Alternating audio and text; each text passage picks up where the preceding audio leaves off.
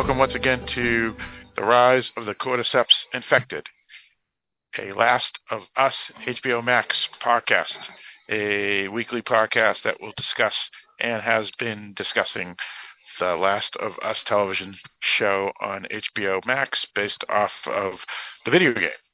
I am one of your co-hosts, Philip, from the state of New Hampshire in the US of A, and with me in the state of New York. Hi, this is Mike. Mike, how are you? I'm fine, Phil. How are you? I'm doing okay. And in the Commonwealth of Virginia. Hey, this is Barrett.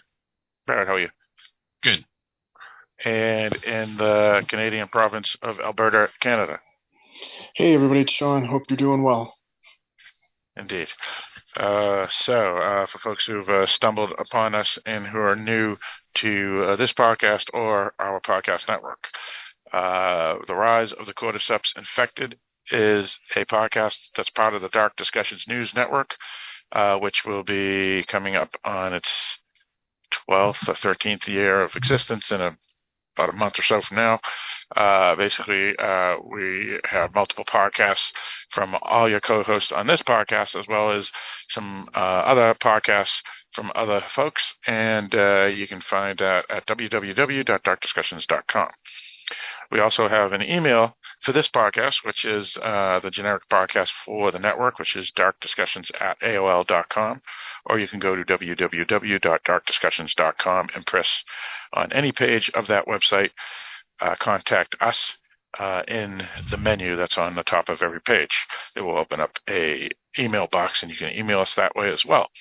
If you want, type in Last of Us or Cordyceps in the title, and then we'll know it specifically for this podcast here, and we will read your email on the podcast. You can find us a number of places, including www.darkdiscussions.com, where all the episodes are. We also can be found at the Rise of the Cordyceps Infected podcast feed, which can be found anywhere podcasts are found. And then you can also find us on the Dark Discussions podcast feed, wherever podcasts are found. Sean, what else can people find on www.darkdiscussions.com? So they can also find the link for Patreon, and if you have any financial wherewithal in these times, you can go to the Patreon link and and it's a way that you can support the podcast. So whether you donate $1 or whatever it is that you can afford, anything helps, because the podcast itself is free to everyone, but there's a lot of cost behind the scenes. So anything that you can donate helps. And for every $5 that you're able to donate each month, you can pick a movie that you would like to get done as a review. Those movies all go into a draw, and every quarter, a movie will get pulled. Depending on what genre or where it falls, it can either be on the main Dark Discussions feed, or it could be on one of the sister podcasts, depending on what it is. But anyways, the point is that any funds that you can provide helps keep this going and is greatly appreciated. Indeed. As Sean specifically stated, anything is appreciated, and anything will help us survive, even though we've been around for now 12 to 13 years, as we said, as a podcast network. Anything can help, because, again, we run in the red, and everything here is free. It's free entertainment, and we try to be like PBS, where we don't have any sponsors except for you, the listeners. Except in this case, they would be the federal government. Indeed. But we are always willing to have a couple of things. One is we're always willing to have people who want to sponsor the podcast, so advertisers. You can email us at darkdiscussions@aol.com and just put in advertise in the subject.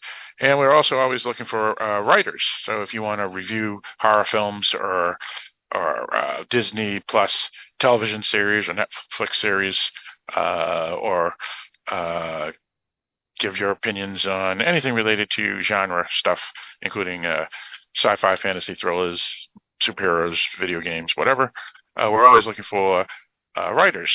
and it will be something where you could either jumpstart a writing career in media for movies and entertainment, and something to put on your resume. And so we're always looking for that. Just send an email at darkdiscussions@aol.com again, and type in on the subject writing for the website or something like that.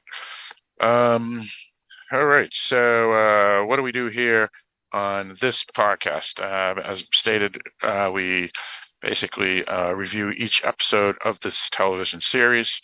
This is the third episode of the series that we are going to review tonight, which is called Long, Long Time, that aired on January 29th, 2023, directed by Peter Hoare, written by co-showrunner Craig Mazin. We are recording this on January 30th, 2023, to have this episode released tomorrow, which will, for us right now as we record, which will be the 31st of January 2023. So I guess we can, well, first off, we do spoilers. This is we're assuming you've already watched the episode. Why else would you want to listen to a podcast if you didn't watch this TV series? We also want to thank everybody who is listening, especially those who have stayed with us after our first two episodes. So once again, thank you very much.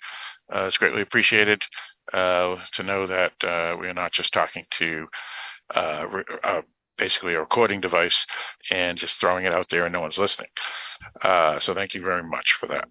All right, so let's get into what our thoughts are for this episode. Just one other thing before we do talk about that, which is the reviewers that watched this episode, because a lot of reviewers, if you go to Rotten Tomatoes and whatnot, there's like hundreds that were given all episodes to review, and they released their reviews for the general season, and most folks said this episode 3, was the best in the series in their opinion. All right, so let's go around and discuss our thoughts on the episode. So let's start with you, Barrett. Boy, best episode of them all? I don't know about that, but I liked the episode a lot. I thought it was up to the quality of the other two, and I really, enjoyed everything about it. It was very sad for me, though, too, so that kind of makes it hard for me, because when I'm sad, it doesn't make me like it as much as an episode where I'm not sad. It's just, something about that. But yeah, it was a good episode, good acting. It was a really interesting episode. I don't know what else there's to say. All right, sounds good. Yeah, for me, I think I'm with you, Barrett. It's up to quality to the other two episodes. I don't know if it's the best episode of the season or the three I've seen so far. I actually enjoyed the Joel and Ellie more than the main story for the episode, because I've become attached to the two lead characters, and they interest me more than standalone characters, especially characters that we will not see again. It doesn't follow the game as much, and I'm sure Sean will talk about that a little bit more than myself. But all in all, it was a fine episode, especially the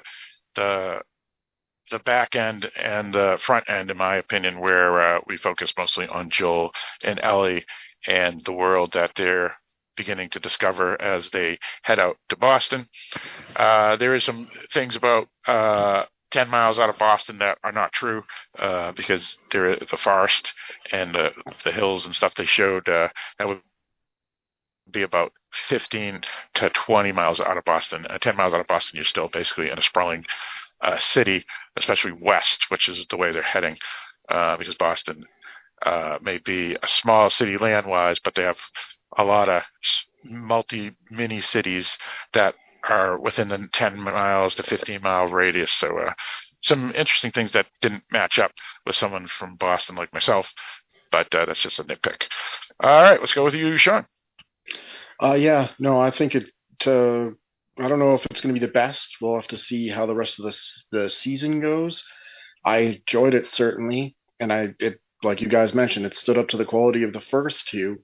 The one it's not really spoiler, but the one thing the big thing was not having the cold open that we've been used Right. to, and Yep, so I'm true. assuming it's because the episode itself went back, and Yeah, that's that why was we my. didn't get the Yep, cold open. that's exactly what my thoughts were. So, but the episode I thought was really good. I thought Nick Offerman really did a good job. I wasn't familiar with the other person that we'll see in the episode, but I thought that other storyline, though it's different than the game, it's almost more hopeful than what actually happens in the game. So we can discuss that. So, but yeah, I enjoyed the episode, and so far these first three episodes I thought have done a really good job of taking the video game and adding to it. Yep, it's fair enough. And as we know, one of the showrunners is one of the co-creators of the game, and so the show isn't just a purchased product by some company, and they're just changing it on the whim, like we've seen in many other television series or movies that have been made based off of PI or source material. Mike, what do you got? Yeah, I am not shocked in any way that, according to Phil, um, some critics consider this the best episode of the series because it's a completely irrelevant episode to the story why most of us are tuning in. So I have mixed feelings about it because, yes, on the one hand, it is a fairly touching love story. It is well executed, it is well acted. I have always loved, or long loved, not always, because I haven't known about him for the existence of all eternity. Nick Offerman, and he does a very good job here.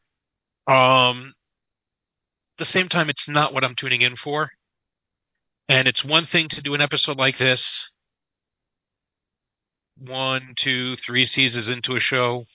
You're in the third episode of the show, and you're telling a side story about side characters we're never going to see again, that we have no investment in. So on that grounds, it's disappointing.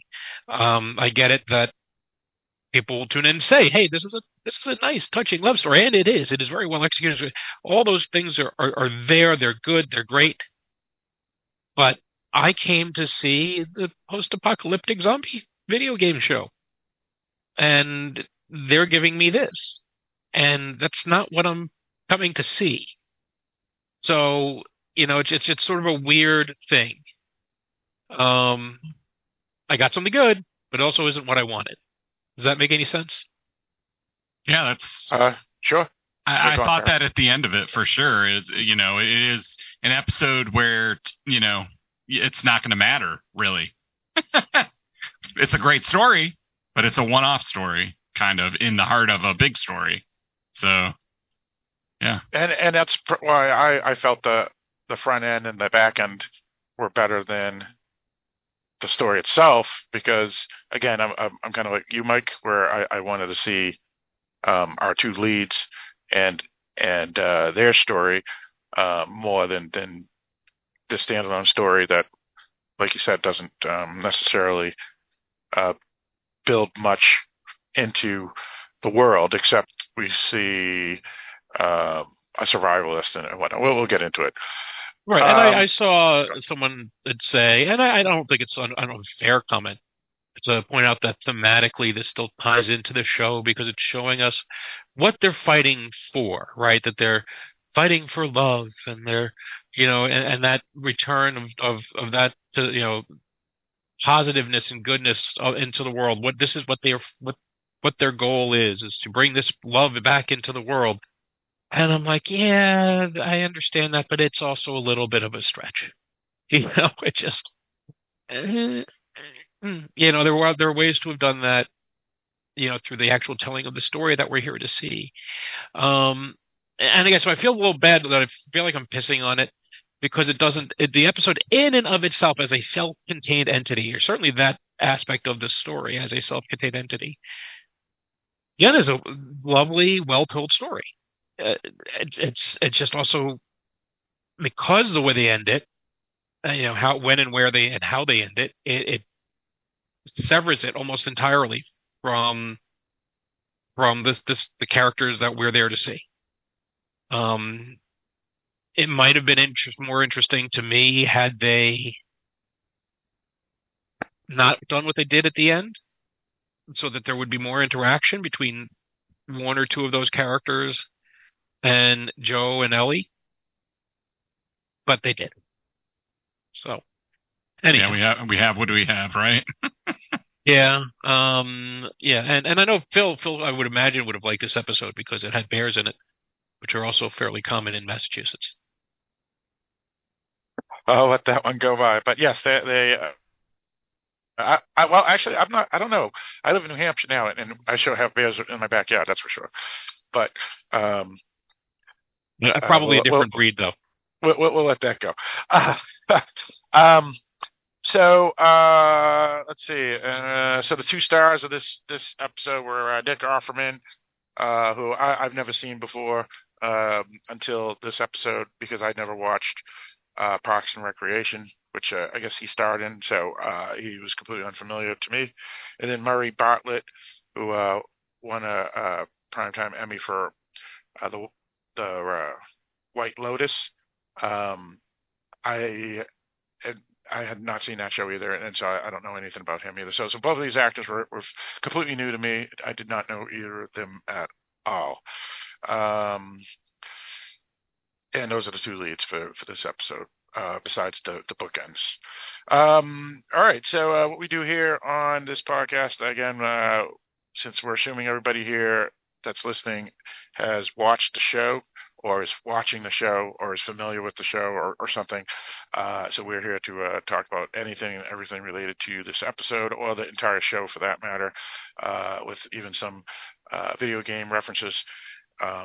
So we're assuming that everybody will not be upset if there's any spoilers, but at least we're letting you know now that there are always spoilers on this podcast because this is a deep dive into the episode and the story and the show.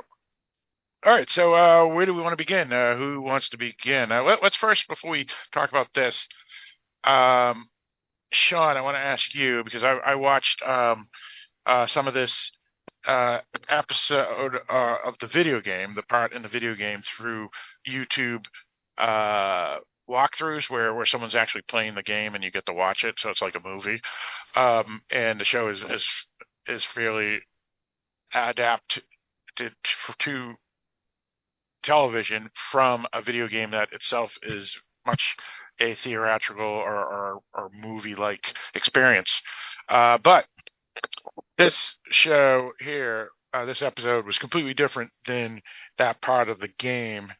And I know me and you, Sean, were talking about it offline about a week ago because I was ripping into the game, not because it was bad, but because all the references to Lincoln, Massachusetts, were not real. And then I read up that they just made this generic New England town and just called it chose Lincoln off the map basically, and just said that's where they were heading. Lincoln's a very rural town, very wealthy town, and they change it completely in the game. But I got to say here in the show, that looked like Lincoln. So the show actually made it look more Lincoln than the video game by far. But Sean, explain a little bit about the video game and the differences, if you could. So what we get is Joel and Ellie are supposed to meet up with Bill and Frank. You get to the town and you find out that half the town is been like cut off because it's just full of infected. And so basically Joel wants to get a truck, right, so that they can drive and like make the trip a little bit faster. And they have to make a deal with Bill to go to the school because there's supposed to be uh, possible engine and stuff that they could grab and be able to use to fix the truck. And then you basically have to go to the school, which is just covered with infected, and you can try and stealth around some of them. Later in the school, you end up running into one of the bloaters, which is the big one that shoots Oh, stuff we at missed you. that in this video, this game, Yeah, this so we didn't get episode. that. Yeah. So, that was a big difference from this episode on that we actually watched, because this one takes a whole different approach. And like I was saying, in the game, the situation with Bill and Frank does not end well, and it is not a happy result.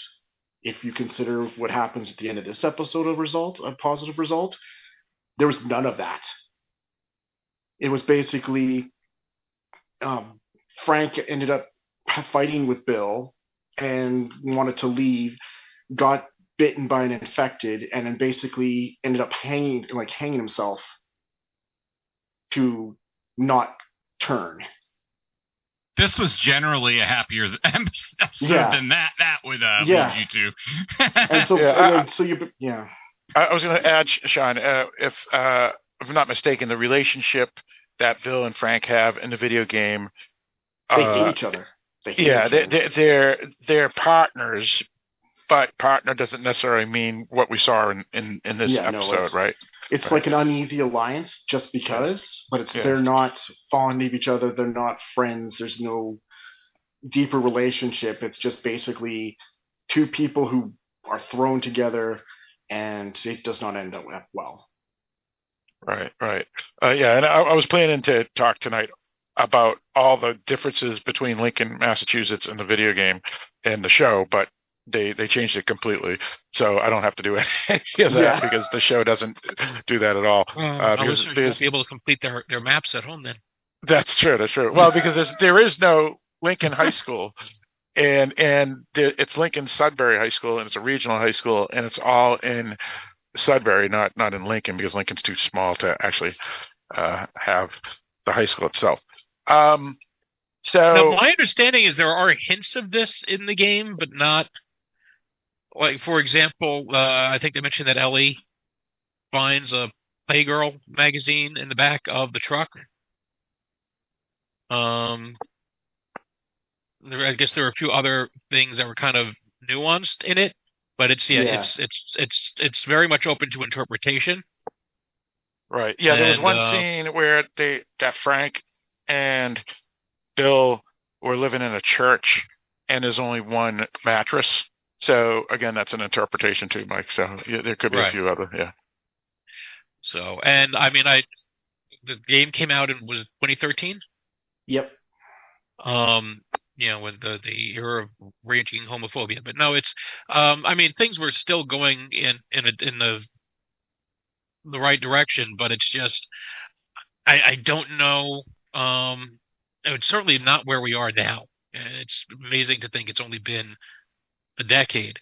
So they may have been trying to avoid any unnecessary controversy by not being more explicit with that, and certainly and even that really wouldn't be anything except I guess build two characters' background a little more for the game, because again, it wouldn't even have anything to do whether they were just partners or whether they were LGBTQ wouldn't have mattered even in the game. It's just and there's a lot of games where part of the richness of the game is that there is hidden information, secret stories that you pick up by finding letters or files or computer entries that give you background on characters that you might not otherwise get, and that I think is going to be the case here,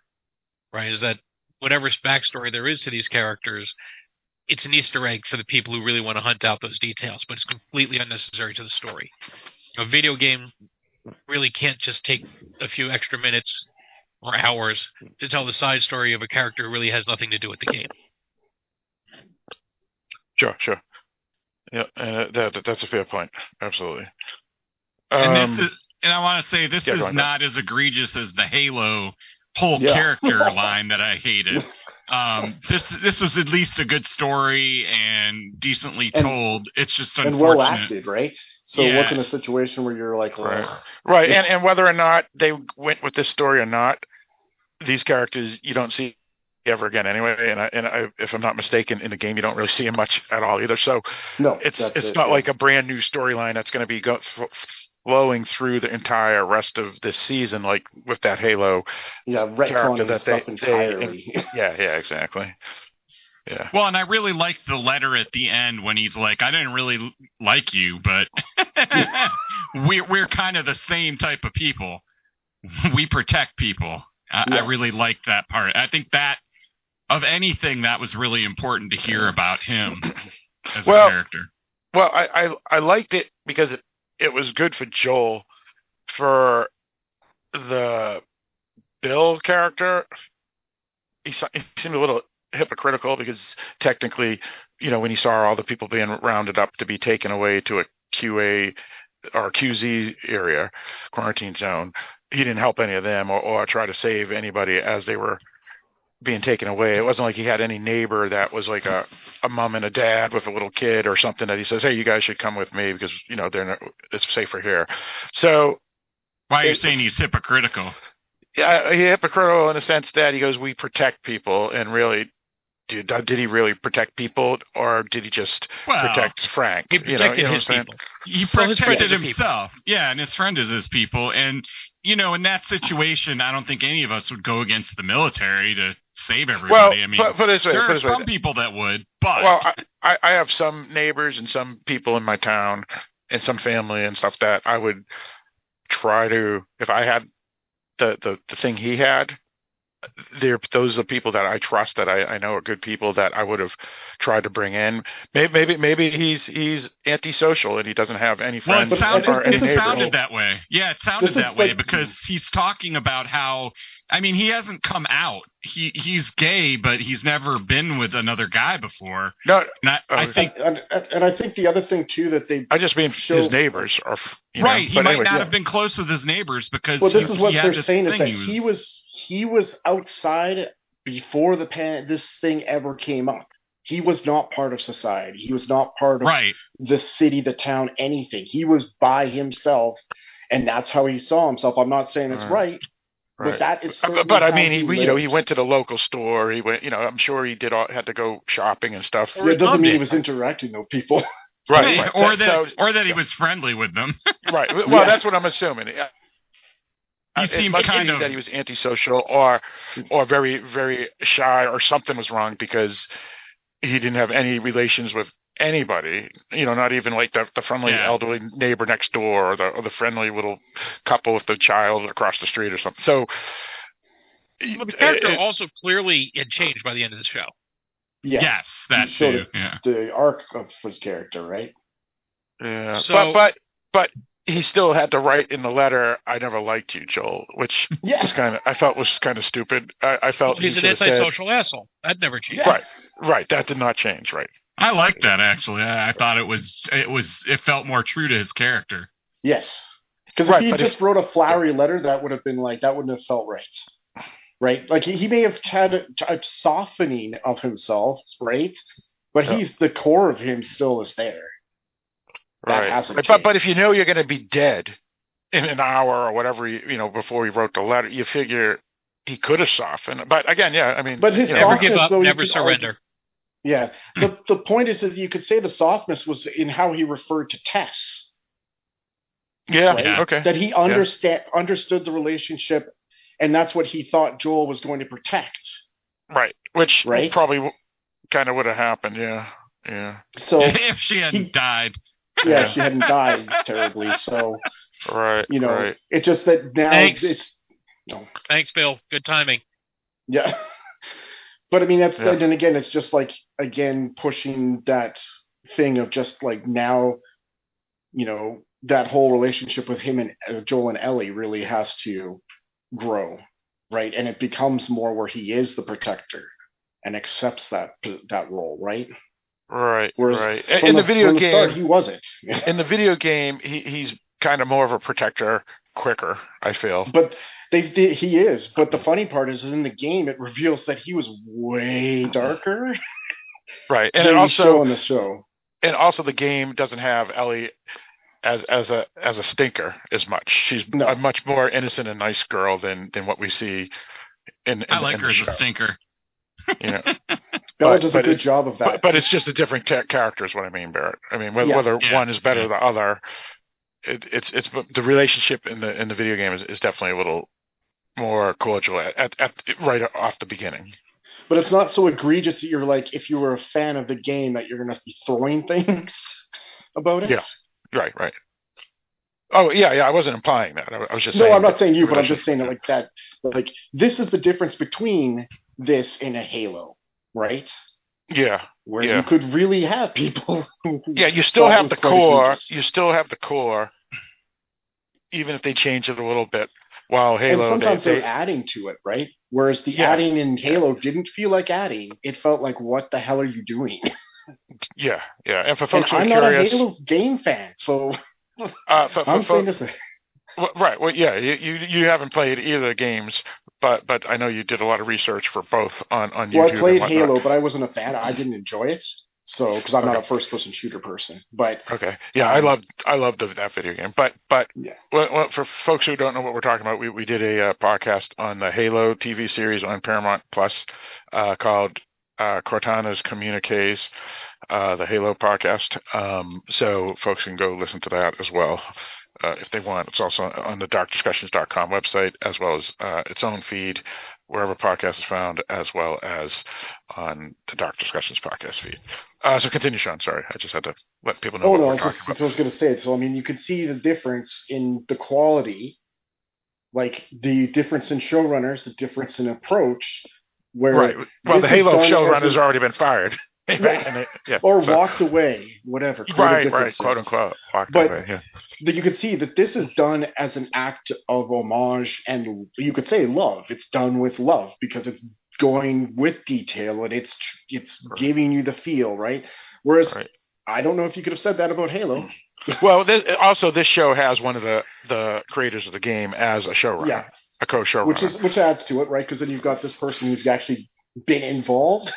And is invested even more in not ruining their own creation. Yes. Right. And spoiler warning, I don't think anyone has trouble seeing where Last of Us is going. Yeah. Right. We all know why it's getting there. Now I will still argue that we are 3 episodes in and you've had 2 scenes that really maybe 3 scenes that have featured the infected. Right. So I can see people getting a little blue ballsy at this point. But that said, you see where it's going. You know it's coming. If it's not coming as fast as you'd like. You know where the relationship between Joel and Ellie is going. So even though you know Ellie is a little more precocious than she was in the game, we all know that this is going to end up with the two of them, being some sappy, sentimental, caring for each other, father-daughter type thing, father-daughter kind of scene, and we get it. We know they're going to go there, so she's just going to have a little bit of a longer journey in the show than she maybe did in the game. But that's fine because you can start them out a little further apart, and that just makes the coming together, all the more satisfactory, I guess, when it happens at the end.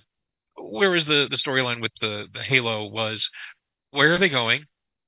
Why are they doing this? I don't see how is this. This doesn't make any sense. Why are we spending time with the character? We don't care. Why is this story so stupid?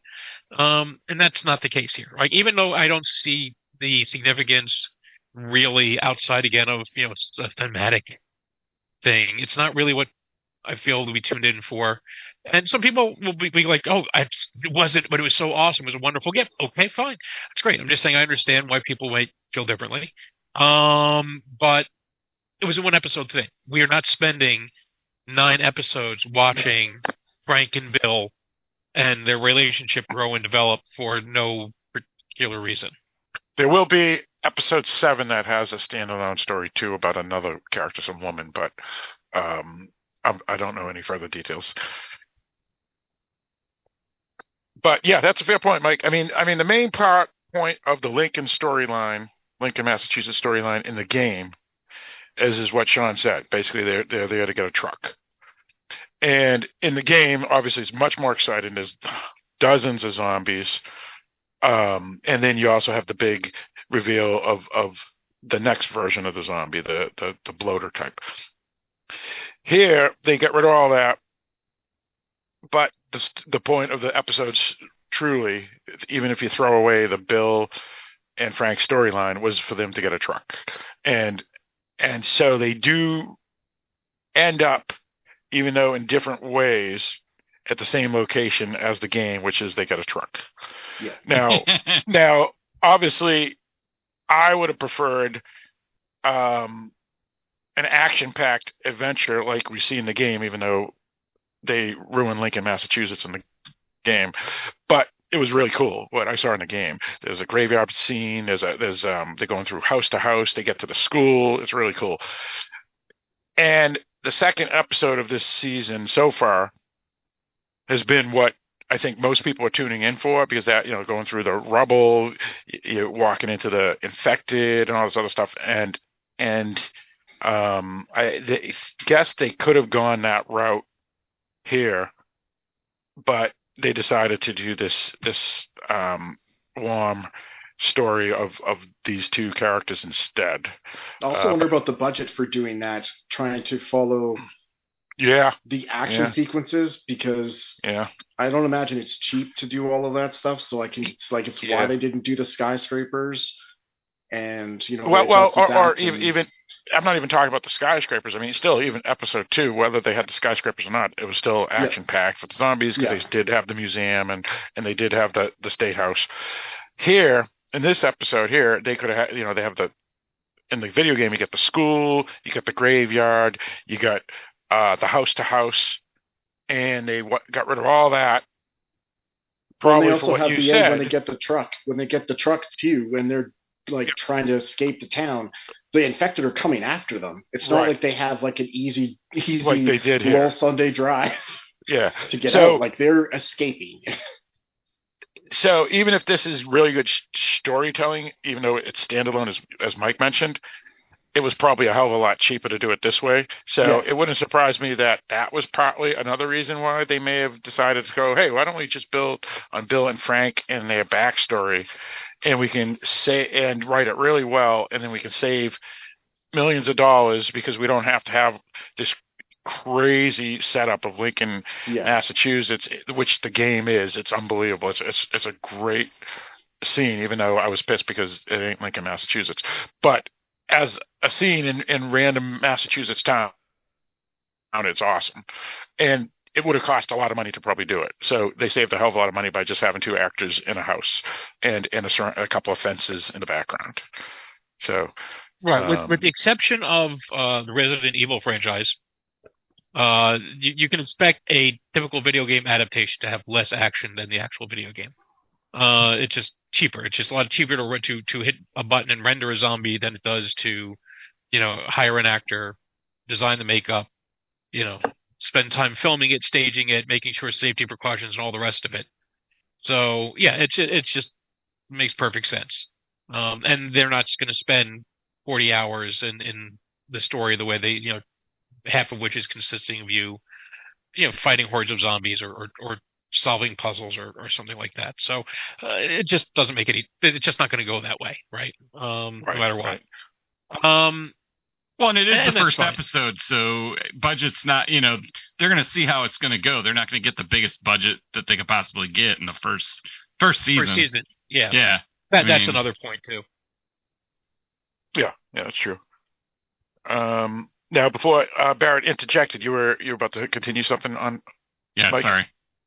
I might have been. It's possible. Sorry. No, I was already reaching. I had something I was going to say, and I was reaching for what it was going to be.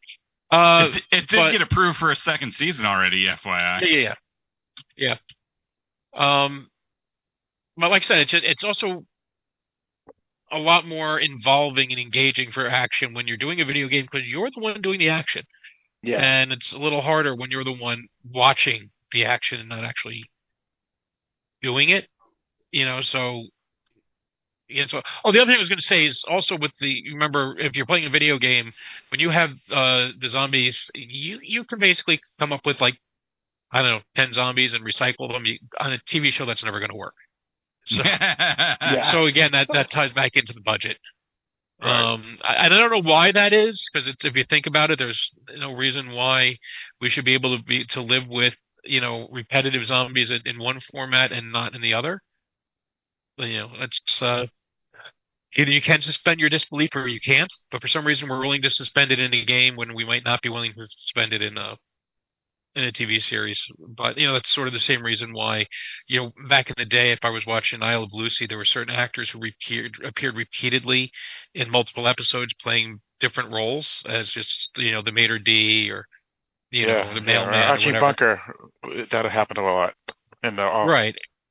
But of the family. nowadays, if Yeah. somebody appears as a background character, they're now that character for eternity, and you can never cast them as anything else ever again because you might shatter the illusion that this isn't some interconnected shared universe that's really happening somewhere, and you'll ruin their delusions. And so, if you play Marge the male person, Sounds like you're breaking the simulation, Mike. yeah.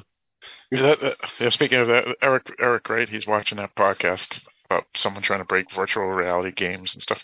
But anyway, that's a side thing. So back to this episode here. I did like seeing Tess because that's the actress that I know her from Fringe and various other shows. Yes. And that two-season FBI show on Netflix that they canned. I forget the name of it. And it shows you how. Yes. Yeah, exactly. Yeah, and Mindhunters, Yeah. exactly. And then the thing is that they really did make her like a little more chubbier and dirtier up for the present day test. Right? Yeah, and aged her, while the test from the flashback is the actual Anna Torv that I'm familiar with.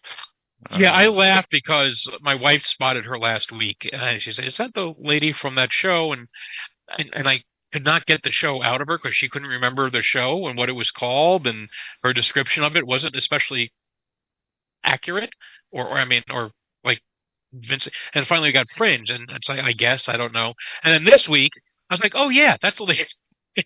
Like connected immediately. And I guess it was just whether they de-aged her for this or aged her up considerably for the other. Well, and they made her not. I mean, she's a very attractive woman in real life, and so in the present day Tess, they made her look really like not attractive. And then the younger Tess, or the Tess in the back, a few years earlier, it's the Anna Torv that we know, and it's also kind of the character from the video game, because the video game she looks more like the flashback than what we saw in the first two episodes. So yeah, and it's funny because I just finished watching Midnight Mass, and I'm not going to spoil anything for the show, but there's a lot of characters on that show who are old that I thought were very clearly young people in makeup. And sure enough, it's because they have to show them at different ages over the course of the series. And so, sort of like I can't remember what the name of the actor is, the guy that they cast in Prometheus, who played like his young self in a commercial or promo piece. Guy Pearce. Guy Pearce, thank you. And then he had to put on tons of makeup to be as himself as a 120-year-old man or whatever it is. It's like the same kind of thing there, where they had to have them have the same actor, and it's just easier to make a young actor look old than it is to make an old actor look young. But that's one of my complaints about Midnight Mass, is the old age makeup was not terribly convincing, because they could spot it right away. Here, I think that's very good. Unless you're Martin Scorsese, who in The Irishman, he was able to use computer graphics to make a 80-year-old Al Pacino look like he was 40. And move like he was 60. Right. But no, I think right, but that's a hell of a budget that's required to do that. And Scorsese had that budget, yeah, exactly. Which is so surprising why Ridley Scott wasn't able to do it for Prometheus, but that's besides the point. So back to this show here. So what it is that basically Bill and Frank are the least. I mean, we can get into the origin story, but what it is they live out in Lincoln, and they have a part of the town where like this neighborhood, surrounded by um, I guess fences and traps, and Tess and Joel become friendly with them and trade with them in the past, and so that's how Bill knows Joe, because they're buddies, from quote unquote buddies, because they're traders basically. Um, and in this game here, they have Frank wanting to befriend people from other survival groups or whatever, and that's how they meet, or it's implied they meet uh, in this episode. Yeah. Well, in the game, it's more of like traders. Yeah. Just tying in more with just the smuggling stuff. Yeah, exactly. Yeah. And they kind of go that way too, where even though it was their origin story here is because Frank wants to befriend people, they also do the trading that we do see in the video game, or what is implied in the video game, where you give us guns and we'll give you seeds and stuff, or metal to build better fences and things like that. So they do show that here as well in the game, versus and in the show itself. So, um, so where do we want to begin? What do we else want to talk about? Because we've been talking generic stuff really, and the background between why they did it this way and things of that nature. Well, why don't we touch on, because I mean we touched on a bit on the stuff with Frank and Bill, but let's touch about the fact that we didn't get a cold open, which is the first time we haven't. Or did we? Well, we got was the episode. But what Sean means is a cold opening, meaning something before the credits. We didn't have okay. That. Right. Because we didn't get that. It just went straight in, right? And so the reasoning, like we talked about, was obviously because they were going to show us stuff like the flashback of something applicable within the episode. So I get why there was no cold open, but I wonder if that means there's going to be no further cold opens, or if we're going to go back to cold opens next episode. But yeah, I'm curious about that too. I did miss the cold episode too, Sean. I've definitely missed the cold up. But the one thing that we get is basically Ellie and Joel are making their way from Boston. They're going through the forest. They're having conversations. And they get to a spot, I think they pass the airplane that's crashed. Yep. And they end up getting to, basically it's a burial pit, except it's an open pit. And Ellie's asking what happened, and Joel basically explains that the soldiers would take people from towns, saying that they're going to take them to the different quarantine zones, but then just go and murder the people in fields. Whether it's they didn't have enough room or whatever the excuse was that the soldiers used, or the ones directing the soldiers. So it's basically, Ellie's like, why would you be killing innocent people? People that aren't infected. And not infected at all. And then the argument is, well, you could have one infected, and so we're just not going to take a chance. Well, the way he says it, the way Joel explains it is, it's easy. The dead don't become infected. Yeah, they aren't infected.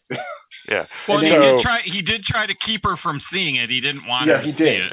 Yeah. But that, him saying that was what then spurred her on to, of course, be problematic. But then she only had to take about 10 steps to see what he didn't want her to see. Right. You should have thought of that maybe a little earlier. But the other thing too is that he was talking about. Okay. No, I was just going to say, and then Joel talks about the theory of the food being infected, and that's why it spread so fast.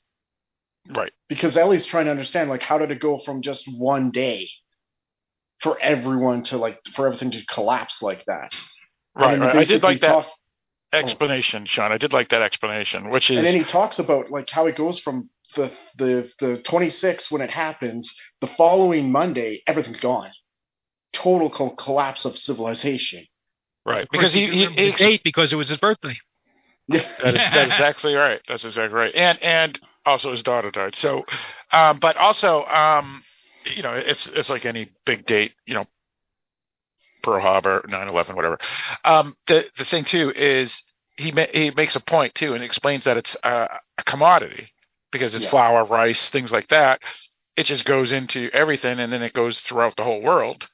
And so, you could have pancake mix or oatmeal or whatever, or big bags of rice, go to China or wherever, and boom, it's on every shelf in every store, and then everybody buys it that week, and then everybody eats it once or sometime within the next 4 or 5 days, and as Sean mentioned, that Monday everybody is infected basically.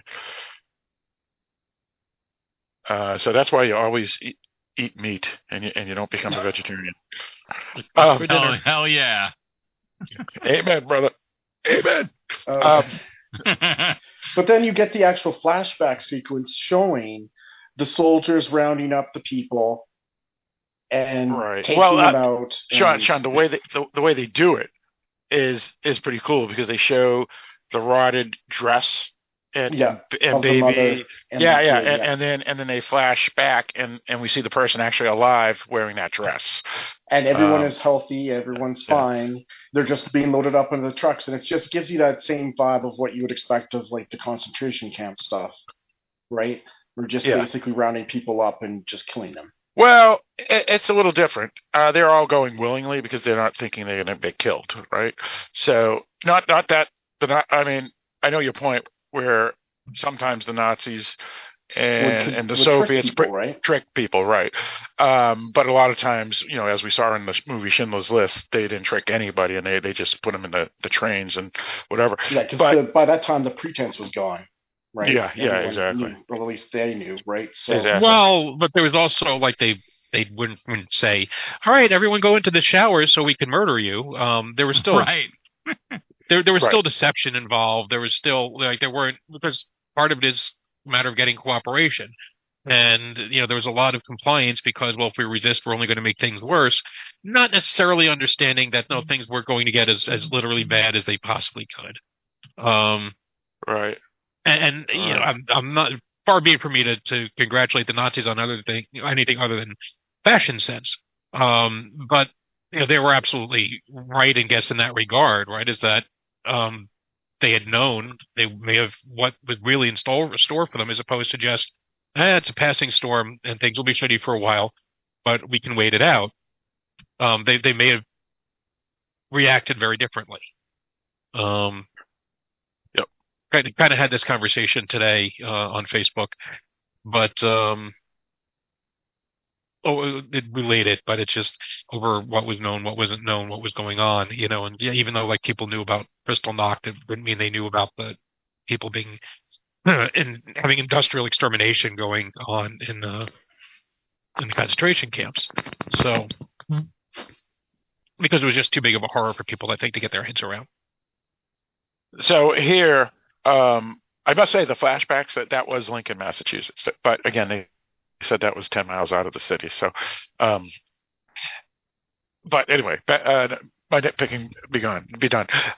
So that's how we are introduced to Bill, who's in his bunker in his house, and the soldiers are going around, and this does show a little bit of, I guess, the roundup, because they're checking every house to make sure everybody's taken out of the house, and then they paint on the door saying, that they're gone or whatever.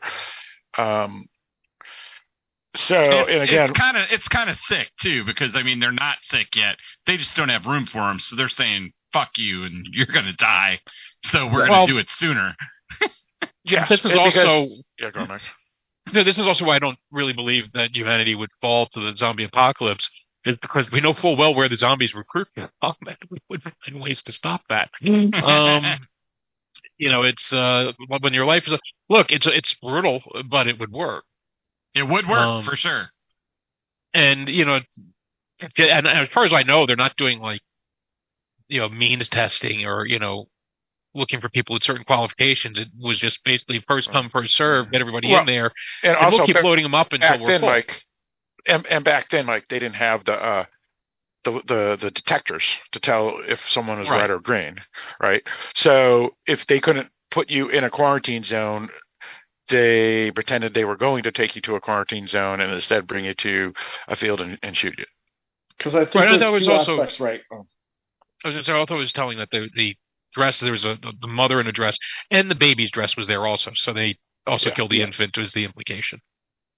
The thing I was going to say is that it's twofold in what they're doing, right? Is they don't want the stragglers to rise up against them, right? And then the other aspect of if they're dead, like we've talked about, they can't be infected. Right. And it's that's brutal, terrible, right? But that's the understanding. And that's what but that's what makes it unfortunate, right? Because the moment you're infected, just like any zombie film, there's no cure. So you just might as well kill the person because they're going to be a murdering monster in a couple of minutes or a day or whatever anyway, right? But these people here, they don't know who's infected or not. And since they have no idea and they don't want to, have a 1 week quarantine period for whatever reason, they decide to just kill them all because, as Joel mentioned and you just said, Sean, which is a dead person can't become infected. Well, that's what makes it more brutal than the normal zombie stories we know, because usually they're not killing everybody off so they can't become zombies. Sure. Well, and this may happen in a state like Massachusetts due to the gun laws, but something like this, I would have loved to see the show do a flashback in a more rural state that is more pro Second Amendment. People who are listening to this that don't know American politics, because we do have English and Australian and whatnot listeners, Mexico and so forth. The Second Amendment is the right to bear arms, meaning you're able to have your own possession. You can purchase your own guns and have them in your own house for protection or hunting or sporting, because a lot of people do disc shooting as well and stuff. And or just because you like the way they look hanging on the wall. That is true too. And some states, in the 50 states of the United States, have less stringent than other states. So, for example, the state that Mike lives in, and New York, and the state that I came from, Massachusetts, is much more strict than, say, the state I live in now, which is New Hampshire, or a state that I guess you live in too, Barrett. Virginia, where a lot of folks, a lot of rural area, and historically it was always a we let 6-year-olds shoot people here. Well, I'm not talking. I don't know about that. I mean, I don't. It happens. These things do happen. But my point is that I'm not even trying to talk politics here. I'm just saying that. I'm not either. I don't want to talk Second Amendment. I was just mentioning it for people who have no idea what I'm talking about, because we do have all these listeners from other countries. But my point is that it would be interesting to see if the military could get away with that in a state where guns were more open. I think you'd be surprised how meekly people go to their death. Yeah, you could be right. Yeah, it's kind of interesting how it works. I think they would go according to however the writers wanted them to go. Yeah, that's the well, key, in a right, show, right. in a show, in a show for sure. Yeah. So that's how it's set up. But what did you guys think of the whole situation at the Cumberland Farms? Now, for folks who listening to this or saw the show, Cumberland Farms are very common in the Northeast and New York and I think Florida. It's basically like a gas station convenience store combo. And I have like two within the next, like in 3 mile radius from me. And so that's basically what that store was for people who are like, what the hell is the Cumberland Farms? Because the Northeastern exclusive 7-Eleven. Yeah, exactly. Because I remember we have Wawa here. yeah, because I was talking to this girl that I knew. Bob was a little bit more supermarkety, not quite, but yeah, it's a little bit of a bigger scale. Yeah. I was dating this girl from China, and she when I said Cumberland Farms, she thought I was talking about a real farm, So they're very uncommon, except for the New England. I had to explain. No, they just call it a Cumberland Farms. It's really like a 7-Eleven, as you said, Mike, or White Pantry or White Hen or whatever they call them. Circle K is another one, right? So I thought it was weird that he allowed her to be separated from him. Yeah, I did too. I thought that was weird. Yeah. And I'm also confused why she was so secretive about going into the crawl space or the basement without telling him. I mean, I didn't understand that either. He's It's a kind of kid. weird. He's being very controlling. He's not trusting her with a weapon, and she's trying to be a little bit independent. I think that's all it is. They're kids. Teenagers are teenagers, and Yeah. often that means just being a dumbass. Right. So she found Tampax, and that's about it. I think she found, right, and then she found the And then zombie. the infected. Yeah, Which the maybe that infected explains zombie. her crankiness. Yeah. So she killed the infected. It was. But first, you have to talk about how she did it, right? Because it wasn't just killing it. Yeah. She was like almost. She cut the skin, and you could see like the fungus stuff under the Underneath. skin. And then she like stabbed it, but it wasn't like, oh, I feel bad about this. Like she had pretty. Yeah. It seemed more curiosity, almost scientific curiosity than. That's what it was originally, and then when she decided to kill it, it was like hate. It was kind of interesting. Yeah. It's kind of changed in mid motion almost. It was kind of neat. It was kind of neat. Yeah. I think that makes sense. We are reminded throughout the episode a couple of times that this is a girl who has lived a little bit of a sheltered life because she's been in a quarantine zone. She's been in this city, whatever, and she was born after, everything went to hell. So she doesn't have anything. She hears all these stories about things that people used to have that she'll never have. And these are the things to blame. But she's probably not seen, I mean, she got bit, but she hasn't seen many of these things. You grow up, you live your life around these, hearing these stories of these monsters who have destroyed the world and that you have to be constantly vigilant about. And yet, you never get a chance to see one up close certainly not in a safe, environment. Yeah. Right. Yeah. And that's a fair point. We got to remember she was born after the apocalypse, so she never saw what the Cumberland Farms looked like before the apocalypse, right? She hasn't seen any of this stuff, so this is all, like, interesting to her. Yeah, and the poor girl has never had Ben and Jerry's. I mean, that is true. Or a slushy from Cumberland Farms. Yeah. Or icy. And that's why they have the conversation about when she talks about the airplane too, right? And where Joel is like, it's not as great as you think. Because she's never been on it, right? She's got the fanciful idea of how amazing it must be because you're flying. Right. And then he makes the point, which is, that's what you say until you're in the center row of a third class, where you're squished in, which is kind of funny. But to her, this is like the most remarkable thing ever because it's like, wow, something we could, Americans or just people could fly. That's awesome, So yeah, it's kind of funny. We do take those things for granted, and I've often found myself musing it. I pause and I'm like, oh right, we're living in the future now. I don't know, we don't have the flying cars, which I still think are a terrible idea, but you think about all the luxuries we have. Just think about the cell phones that we walk around with, and for all the problems we can talk about with them. They are remarkable devices. I can't think back to and remember what it was like driving down to Williamsburg, Virginia, without having a GPS. Right? Having to do like a printed out map, or even worse, so those old folding maps. Yep.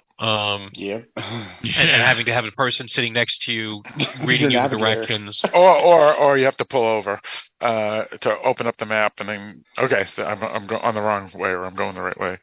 And it's interesting too that you bring all that up, Mike, because yesterday I was talking to my oldest daughter. I'm sorry, 9 years old. We're walking out of the Apple store back to the car from the mall, and I turn on press my key, the car beeps, so the doors unlock and whatever. And I had to explain to her. I go, when we were kids, even just 20 years ago, when I was 25 or 26, whatever, I just would go over to and I have to take a key, put the key in the door, unlock it, and then I told her about Windows, where you don't just press the button and the window goes down. We had to, and I do the cranking motion for it, and she's like, "Wow, that's interesting, weird. That's weird," So yeah, just so this girl here, my versus my daughter, who's just curious about keys in a car and rolling down a window. This girl hasn't even seen a Cumberland Farms or Ben and Jerry's, as you said, Mike. So this girl is really like, wow, this is all amazing. Everything's amazing. Right, like I needed something for my chemistry lab in school, and when I first started teaching, I would have had to like wait until the following year's budget, and I was able to just find it on Amazon for $12 and order it myself, and it arrived today. I ordered it Friday. And here she is scavenging for Tampax. Right. Yeah. Exactly. Yeah. It's true. So yeah, huge differences. I mean, just back 20 something years ago when we were all dating, and whatnot, phone calls cost money. Now they cost nothing. So back in the day, I would only be able to talk to my girlfriend or fiance or whatever, whoever, for 15 minutes, and that's it. And I versus now, you could just speak for 2 hours. You can Zoom, for Christ's sakes. I couldn't talk to my parents when I'm at college away from them. Because it costs too much money. They would have to call me, and that was if I was at the place where the phone was. Right. Yeah. Right. Oh, and back in the day, you remember when we got lost? You don't have, like Mike said, not only don't you have a phone for GPS, but you can't call anybody. Right. And you had to listen to whatever was on the radio, or you couldn't listen to podcasts, or or YouTube, or whatever. Or text. Yeah, exactly. It's crazy. Or you mentioned the phone. I remember going down, going on vacation wherever my family and I would go, and my grandmother was always very protective, old Italian woman, and so my mother would always call her to let her know we arrived safe. What would she do? She'd call, collect, and my grandmother would pick up, and it was, you have a collect call from Patricia. Will you accept the charges? No. And she'd hang up, and that's how she knew she was safe. It's just because she made a collect call. Yep. And if there was a problem, I'm sure there was a code. Will you take a collect call from Martha? And it's like, oh, something must be wrong. Well, I'll accept this one. That's how you got around being charged for those phone calls when all you were doing was basically sending that signal that's saying, all right, I'm going to play you a 70s song, and that means things are good. It's yep. Oh, it's crazy. Same basic idea. Yep. Oh my God, so much difference from just 15 years ago. Never mind, 25 years ago. All right, well, thank you for listening to this latest episode of the Nostalgia Cast. Yeah. Well, those were the days. Yeah, exactly. Oh, I can sing that whole song. Mike is our Edith Bunker. Yeah, but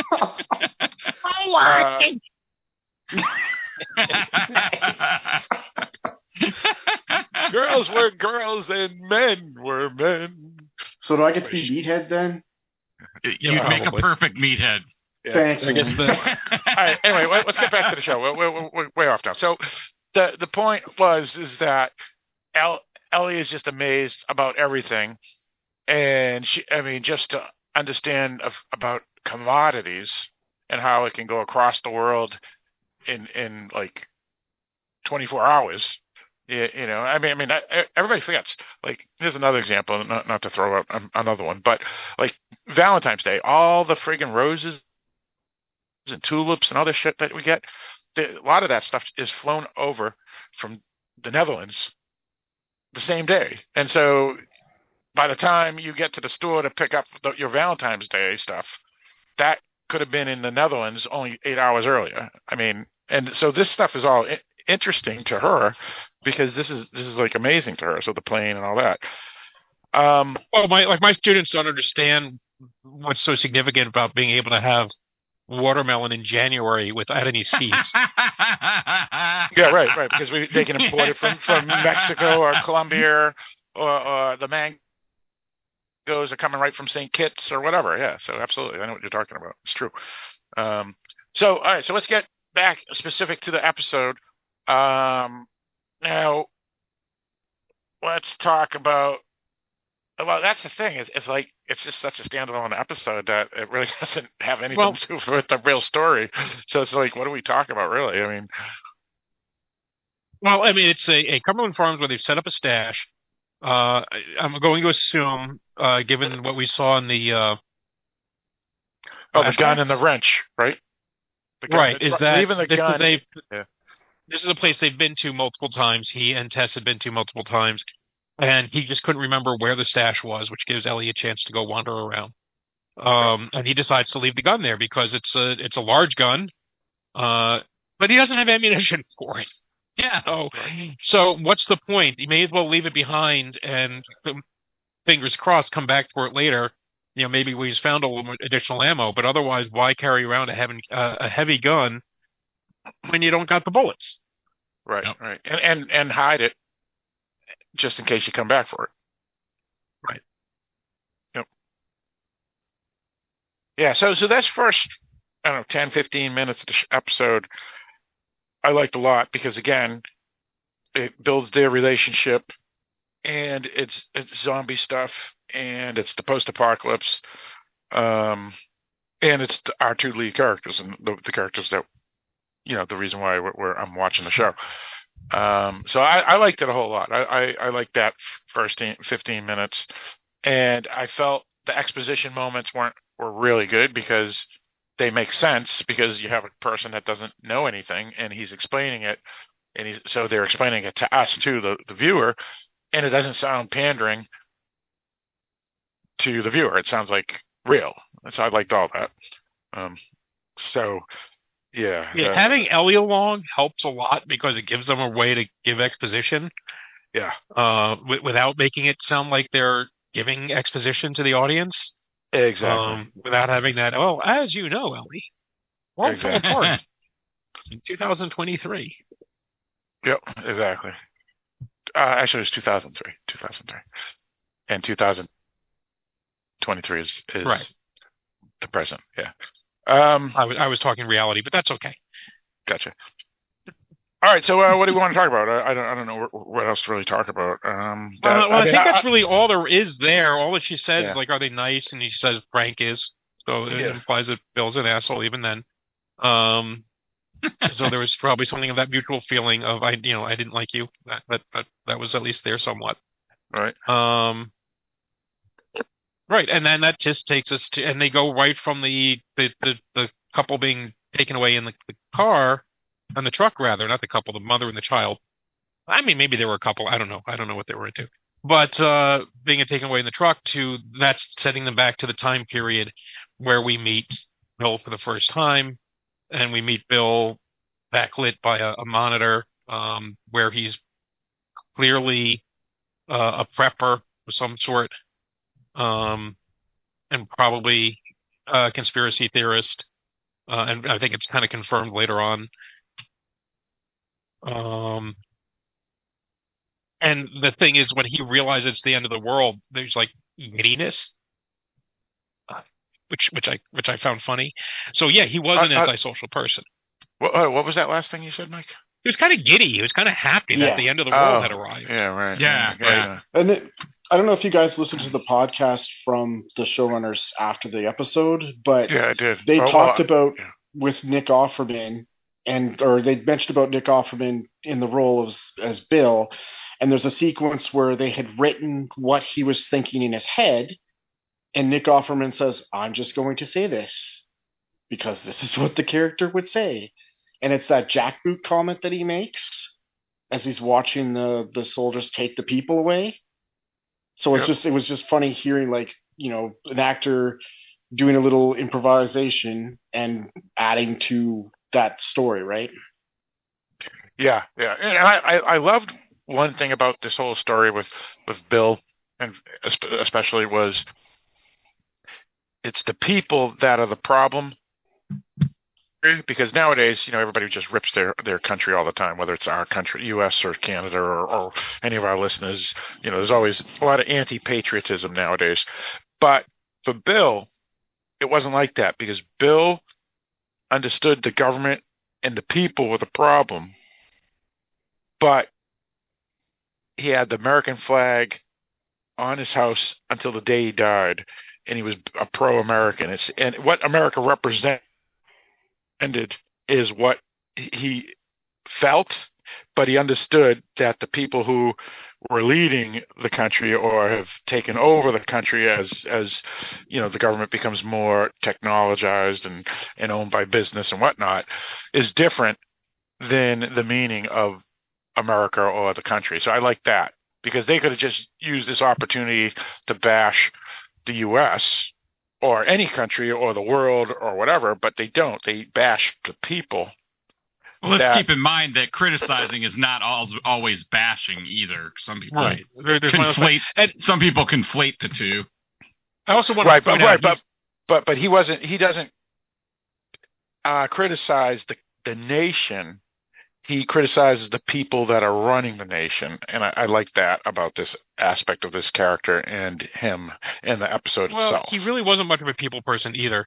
Right. One thing I'll point out is that that's what I'm saying. He does have the Gadsden flag in his house, and the Gadsden flag, I believe, in 2003 had not yet been co-opted by the some of the more radical elements that have tried to take it, and I still don't know if it has, because some of that is propaganda too. But fair enough. I continue. No, they have. There are certain groups that absolutely have co-opted it and taken it, and then the question becomes, well, if a group of assholes takes the symbol that you've been flying for years, and I've always liked the Gadsden flag because I've always liked the "Don't tread on me" concept. Because to me that's a big part of America and why we said fuck you to the metric system. It's like, metric system makes sense. You're going to force us to take it. Fuck you. No, we don't care if it makes sense. We don't want it because you told us we had to. That belligerence is built in American society. And it's a character, but that's also now gone with some group of people who also decided to fly it, who also are belligerent for other reasons, and maybe aren't the best people in the world. And the question is, well, do you let them have the symbol or do you take it back from them? And That is a bit of a debate. And it's not that everybody who's flying that flag is a racist asshole, but there's an awful lot of racist assholes who are flying that flag, and that's annoying. But my point was simply that is not who that character was, because that's not what it was meaning at that time. Right. No, but that was my point, is that everything for him, I mean, some people even now just say that the American flag is racist too. So I mean, you can, and whatever, it's a lot of it's still propaganda, but my point is that I liked how his character looked at the symbols differently than the people that controlled the symbols. So, because they could have used any episode or this episode to say, the American government and the army just killed everybody, what scumbags and whatever, which is true.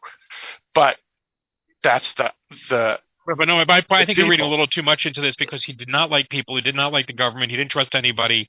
Right. I don't think he was entirely in his right mind. But there's no doubt he's insane. Yeah. I think he's Cluster B personally, but he can't be that insane. Not if you build that awesome of a fire trap outside your home. I don't think he's insane either. I mean, he's just got his own personality quirks. Yeah, right. Well, Cluster B doesn't mean you're insane. It just means you have a personality, a certain personality. No, I don't think he's either of those. Do you think he's neurodivergent? Phil got one diagnosis, and it's Cluster B. I think this guy was for sure, but No, that doesn't mean he's a I don't bad agree. guy. That doesn't mean he's a bad guy. I'm not saying you're saying he's a bad guy. I just don't think he's diagnosable with that. I think he creates right. this I'm big not a doctor. compound. Okay. Yeah. He's just someone who likes to be alone, but yet the first opportunity to get rid of that guy, he lets him come in, and then he lets him stay because he's lonely. He didn't realize that he needed that companionship. I do think he has a need behavioral before. health issue, though. He definitely has some sort of behavioral health issue. Oh, in my yeah. opinion.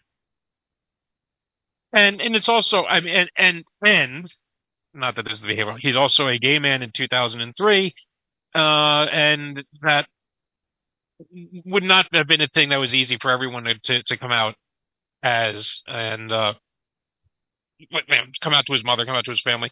Still is a problem now, but even more of a problem then. Yeah. So, so that was another reason for him to kind of come and hide, and that's also what gives Frank kind of a clue, right? That here's this man who's living with his mother, who's got the Linda And he Ronstadt listens to book. Linda Ronstadt, exactly. Oh, and I knew as soon as I was pretty sure it's going that way, and then as soon as there was Linda Ronstadt, he mentioned he was in his mother's house. I said, those are my mother's, and he goes, oh no, so this is just okay. So you have a single guy living with his mom who likes Linda Ronstadt. I think I know where this is going. See, I was clueless, but it all makes sense after it happened.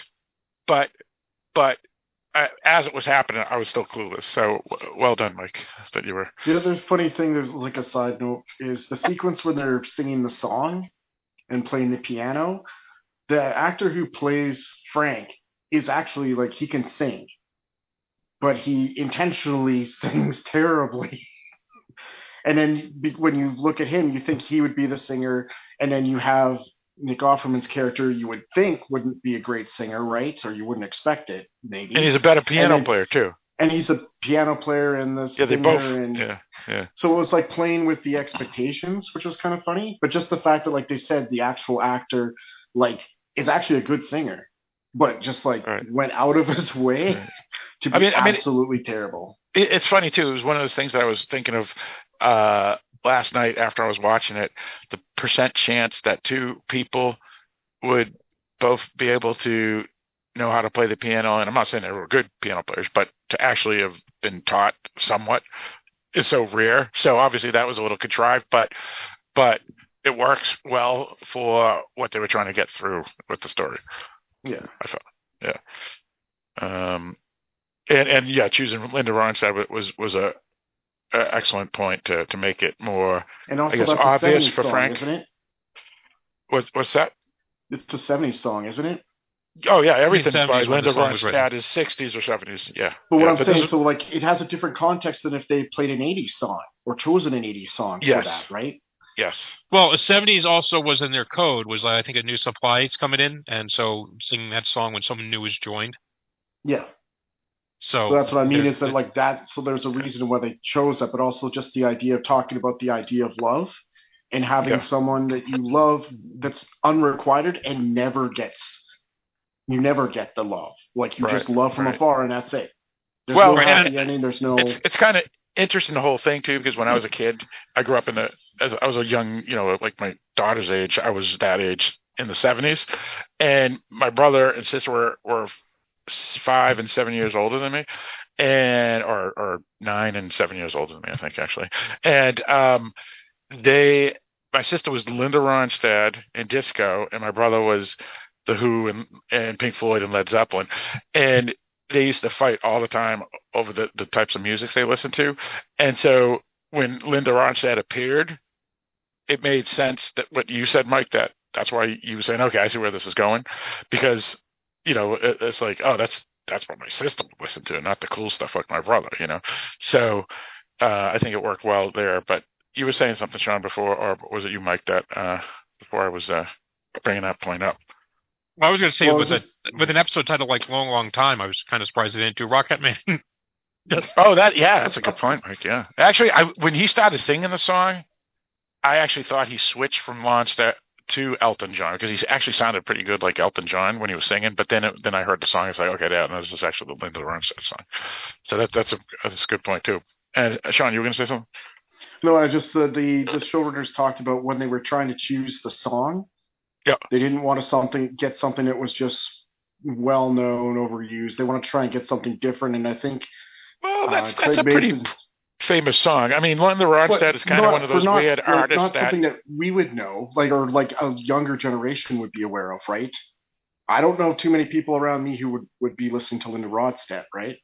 Yeah, that's my Linda Ronstadt is not somebody that somebody under 30 would know. Right. Yeah. She maybe under 35. She hasn't aged as well as some 70s musicians, that's for sure. But their point was that the reason they wanted to choose something that was more obscure is because it's just easy to go to songs, and they wanted to choose something different. And it was, I think he contacted one of his friends, and his friend just like, oh, this is the song. And that's a weird comment though, because it's not an obscure song. It's not a common song that younger people may know. But it's not. That's a pretty big song. It's not a song you hear on the radio every day though, or every week, right? It's a song that you would have to. It's a song that's going to be easy to get the rights to. Yeah. Yeah. Okay, that's fair. Yeah. It's not like Dolly Parton, because they could have gone with Dolly, and Dolly songs would be cost way more because she's still huge. While Linda Ronstadt, yeah, she's pretty much. Her career pretty much started fading out, and it's not besmirching her talent. It's just the status of. Oh well, no. She just faded out like a lot of folks do, and then we all do. Yeah, and then I think her voice went down the tubes too. Something happened to her voice, similar to Julie Andrews. So, that's more like it. It's not. It's not because of talent necessarily. While Dolly or someone like that has been able to continue on and still be pretty popular, if not the number one singles that Dolly used to do. She's still pretty huge, and she became an icon. While Linda Ronstadt was an icon for 5 or 6 year period, while Dolly's still huge. So it's good that they chose Linda Ronstadt because she's big enough that people know the name, but she's not like big anymore. What was that, Mike? I said Dolly had 2 advantages over Linda Ronstadt. Well, that is fair. Yes. Yep. And Dolly, I know. I won't even say it. Yeah, that's fair. I'll say it. Linda Ronstadt, unfortunately, had some trouble with weight, and she had a lot of problem with that for her whole life after she hit like a certain age, and she struggled with it, and it's well known. It's not. I mean, she even has talked about it. So, like unfortunately, a lot of women singers, their looks can be as important as their voice and their talent. So that's just an unfortunate truth. All right. So what else we want to talk about this Bill? Oh yeah. So Bill and Frank have dinner and they become lovers, whatever. And then they flash forward quickly because they're supposed to be only stay for a few more days. Bill just skims over that. Well, they kind of skimmed over it too in the show, right? Well, they let him shower. He's going to chase him away. They sleep together. And then like they find out it's his first time, so so he loses his virginity to Frank. Well, that's not true. He said he did it with a girl once when he was younger. Okay, he loses his male virginity or whatever, homosexual virginity. Yeah, I guess so. Yeah, he crosses that. He crosses that particular barrier. Right. And then we do find out that they just stay together. Right. And he's talking, fast forward a few years, and they're talking, and he's now things are getting more set up, more elaborate, right? He's got the radio controlled fence, and that's when we find out that Frank has been communicating with Tess over the radio, and they're going to have guests. He's having a dinner party. And that brings Tess back. So we did wonder, did we talk about that last week? About her possibly coming back in a flashback? Yes. We wondered whether she would or not. Well, Yep. I think we found the answer. So we got an answer. Right, and we also got a further answer that their relationship was most certainly not just platonic. No. Yeah. And this is where I think it's like this is what it's jumping back, but at the start of the episode, it starts off with Joel, doing his grieving for Tess, right? And that's why he does that rock cairn thing where he builds it by the river as like a kind of out of respect, right? Oh, that didn't occur to me. Yeah. And so that makes sense. Yeah. So I mean, the thing is like you're showing just how much. Again, another loss. Someone that was super close to him that he lost, right? And so that's where I think it's going to, again, that situation with his relationship with Ellie is going to be that much more important because he's already lost anyone he's got attached to, really, right? Aside from his brother. Right. Yep. Now, Barrett, you were about to say something or add to that? So. No, I'm good. Oh, perfect. Nothing else needs to be added to it. Right. But we do learn that Bill, Tess and Frank become real, buddies, and then and are the ones that are really doing the trading because Bill doesn't trust outsiders, and Joel's basically just making sure no one gets shot because Bill's a little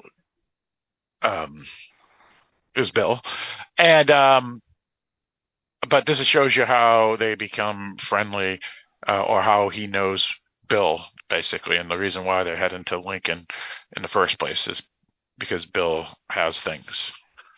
Well, and I think after they get attacked, he grows to respect him, just because he had warned them. There are going to be people coming to try and take this. Yes. And yes, that is true. Yeah. Yep. And so that kind of sets up to exposition for us too. I mean, even though it's specific to Bill and whatnot, it really lets us know that okay, they're going to do the Evil Dead, not the Evil Dead, the Walking Dead route, which is people are going to be a problem as much as the zombies. I actually like this because the way he builds up his little compound and everything just seems smarter than anything we see in The Walking Dead. Yeah. Well, and that's the thing is that, I mean, it could be a little contrived too because this guy is like it is, but a genius when it comes to all this defense, electronics, and keeping the power up and turning on. Well, going to the local power plant, turning on the emergency gas. Yeah. So that way, he could have, which is going to last him years because it's emergency gas for the entire town. Right. But he's the only one using it.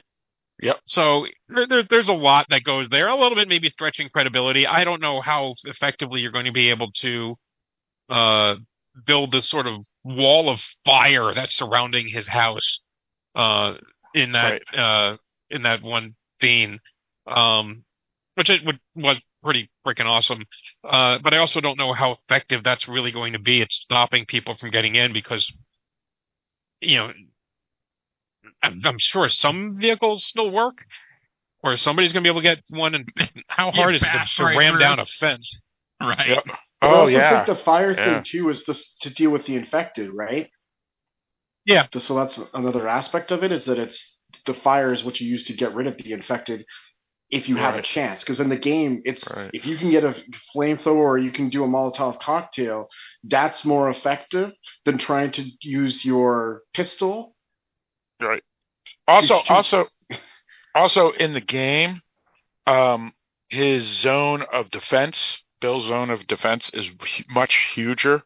So you wouldn't be able to drive a truck up to that fence and ram it like you just suggested, Mike, in the game, because in the game he has booby traps and landmines and all this other shit all over the place.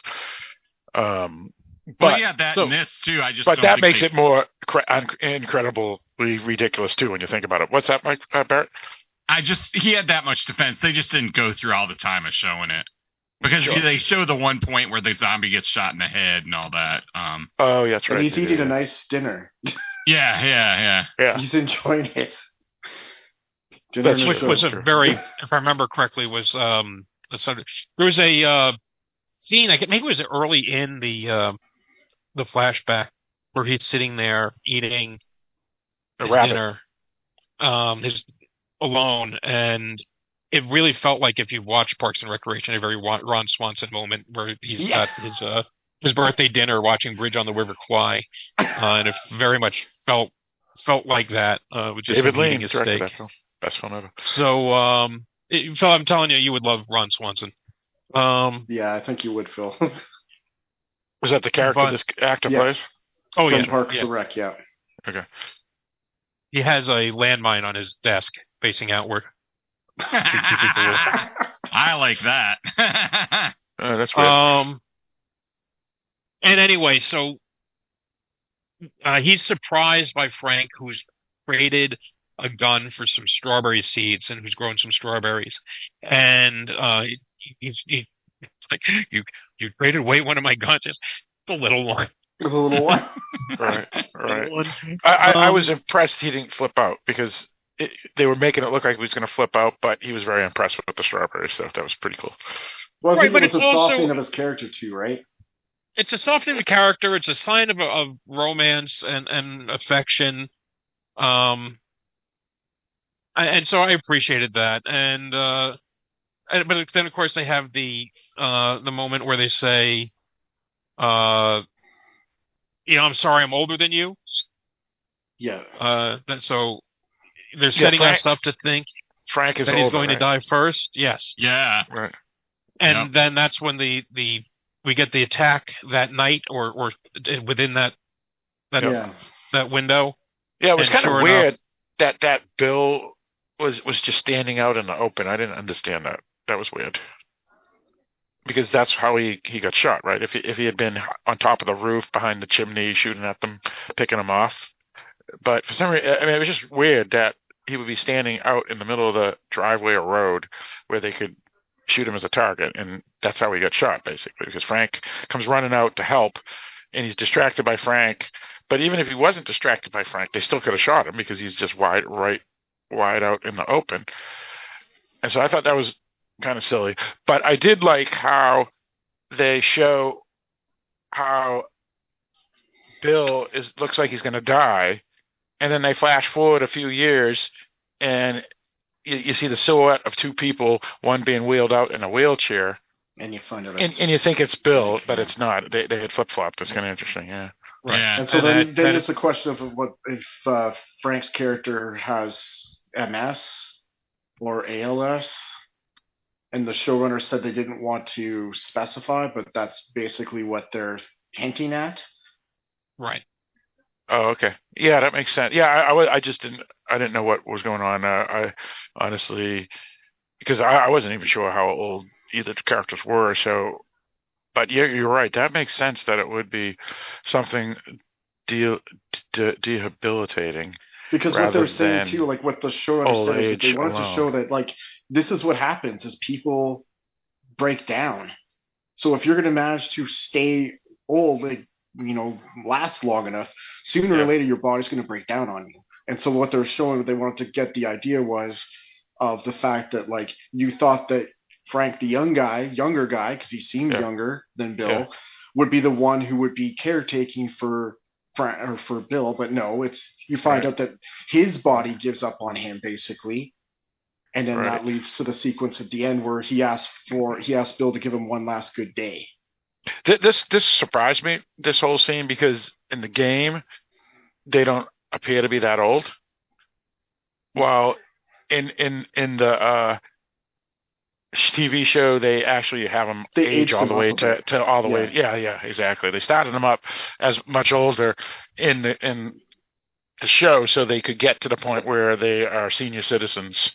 While in the video game, I was pretty much convinced that Bill was the same age as Joel, to be honest. Yeah, not too far off. Yeah, exactly. So they changed that up big time. I really like. Also, Oh, I was just going to say one last thing, Go ahead. before you go. Also, another thing, too, is that now that you don't have general checkups, there's an apt to have in medicine, you're more apt to die younger in this world, even if you don't get infected. Yeah. You don't Because have treatments, right? yeah, there's no treatment. I mean, how do you do colonoscopies, or how do you do heart palpitations or Alzheimer's? You there's have to be in nothing, a right? quarantine zone, is what you'd hope, right? But Yeah, if right. And you're out, even there, they they won't have the same technology because, I mean, if you can't fly planes anymore, who says that they still have X-ray machines, or things like that work? Who knows, So that's a fair point too. You were going to say something, Barrett? I was just going to say I really liked their relationship. It didn't feel hackneyed. It felt just good. I mean, it really worked for me, and I bought into it, and they did a really good job acting it out. So it really worked for me. So while this episode, they die in the end, I really liked the episode. But again, what we were saying earlier is still true that, now they're dead. So there's just really one episode about them. The other thing I liked, the nice touch, was that it wasn't too, I guess, over the top or whatever. When Bill is talking with Frank, and Frank is saying, I've had bad days. I've had bad days with you, but I've also had more good days with you than I've ever had with anyone else. Right. And I thought that was a nice way to phrase it, right? Right. He's not saying that it's not saying, oh, everything's flowery and we've had perfect time the whole time. No, they argue and fight, just like what happens in relationships. And as you grow older, that's you don't have that love period or whatever, super romance period forever, because it's not sustainable. But you grow into that your situation, your roles with your relationship, and you will have moments that are you challenge each other, and moments you argue, right? And so it just gave it that kind of fullness, I guess, that they aren't saying it just everything was perfect for them. It was far from that, but they're willing to acknowledge that that even with the bad stuff that happened, there were still more good days than bad. Right. Well, I can even imagine, even if you're lucky enough to marry your best friend, whether and I'm talking about normal heterosexuals, never mind in this case here in this show. Even if you do marry your best friend, you're still going to have days where you're going to argue about just squabble. So so this relationship felt real, and I do believe they were probably best friends. So it definitely makes sense that the whole thing was real. It felt really real. So I concur. And I think with it's pretty good when too. you look at it that was all in one episode. Yeah. Right. Yeah, I mean, they had to do the jump forward, and the jump forwards worked, and they aged the characters up where it looked real. It wasn't terrible, like as Mike mentioned in Prometheus, where you could tell that it was like, oh my God, this is terrible, or Godfather 3, terrible makeup. They did it really well, and also they weren't to the point of too old, because again, like you said, Sean, he had Lou Gehrig's disease or MS or something, and you could argue he was probably in his 60s at that point, and Bill was a few years older, probably late 60s, and at that point, he was gonna, if Frank was gonna go, Bill decided it was time for him to go too, because I mean, I don't know if I believe it, because a lot of people want to still live, but I also can see. I mean, I've heard plenty of stories where, like my uncle and aunt. When my uncle passed, my aunt died just a few months later. So, and she was, and that happens often, right? Yeah, especially if the couple's been together for a long time.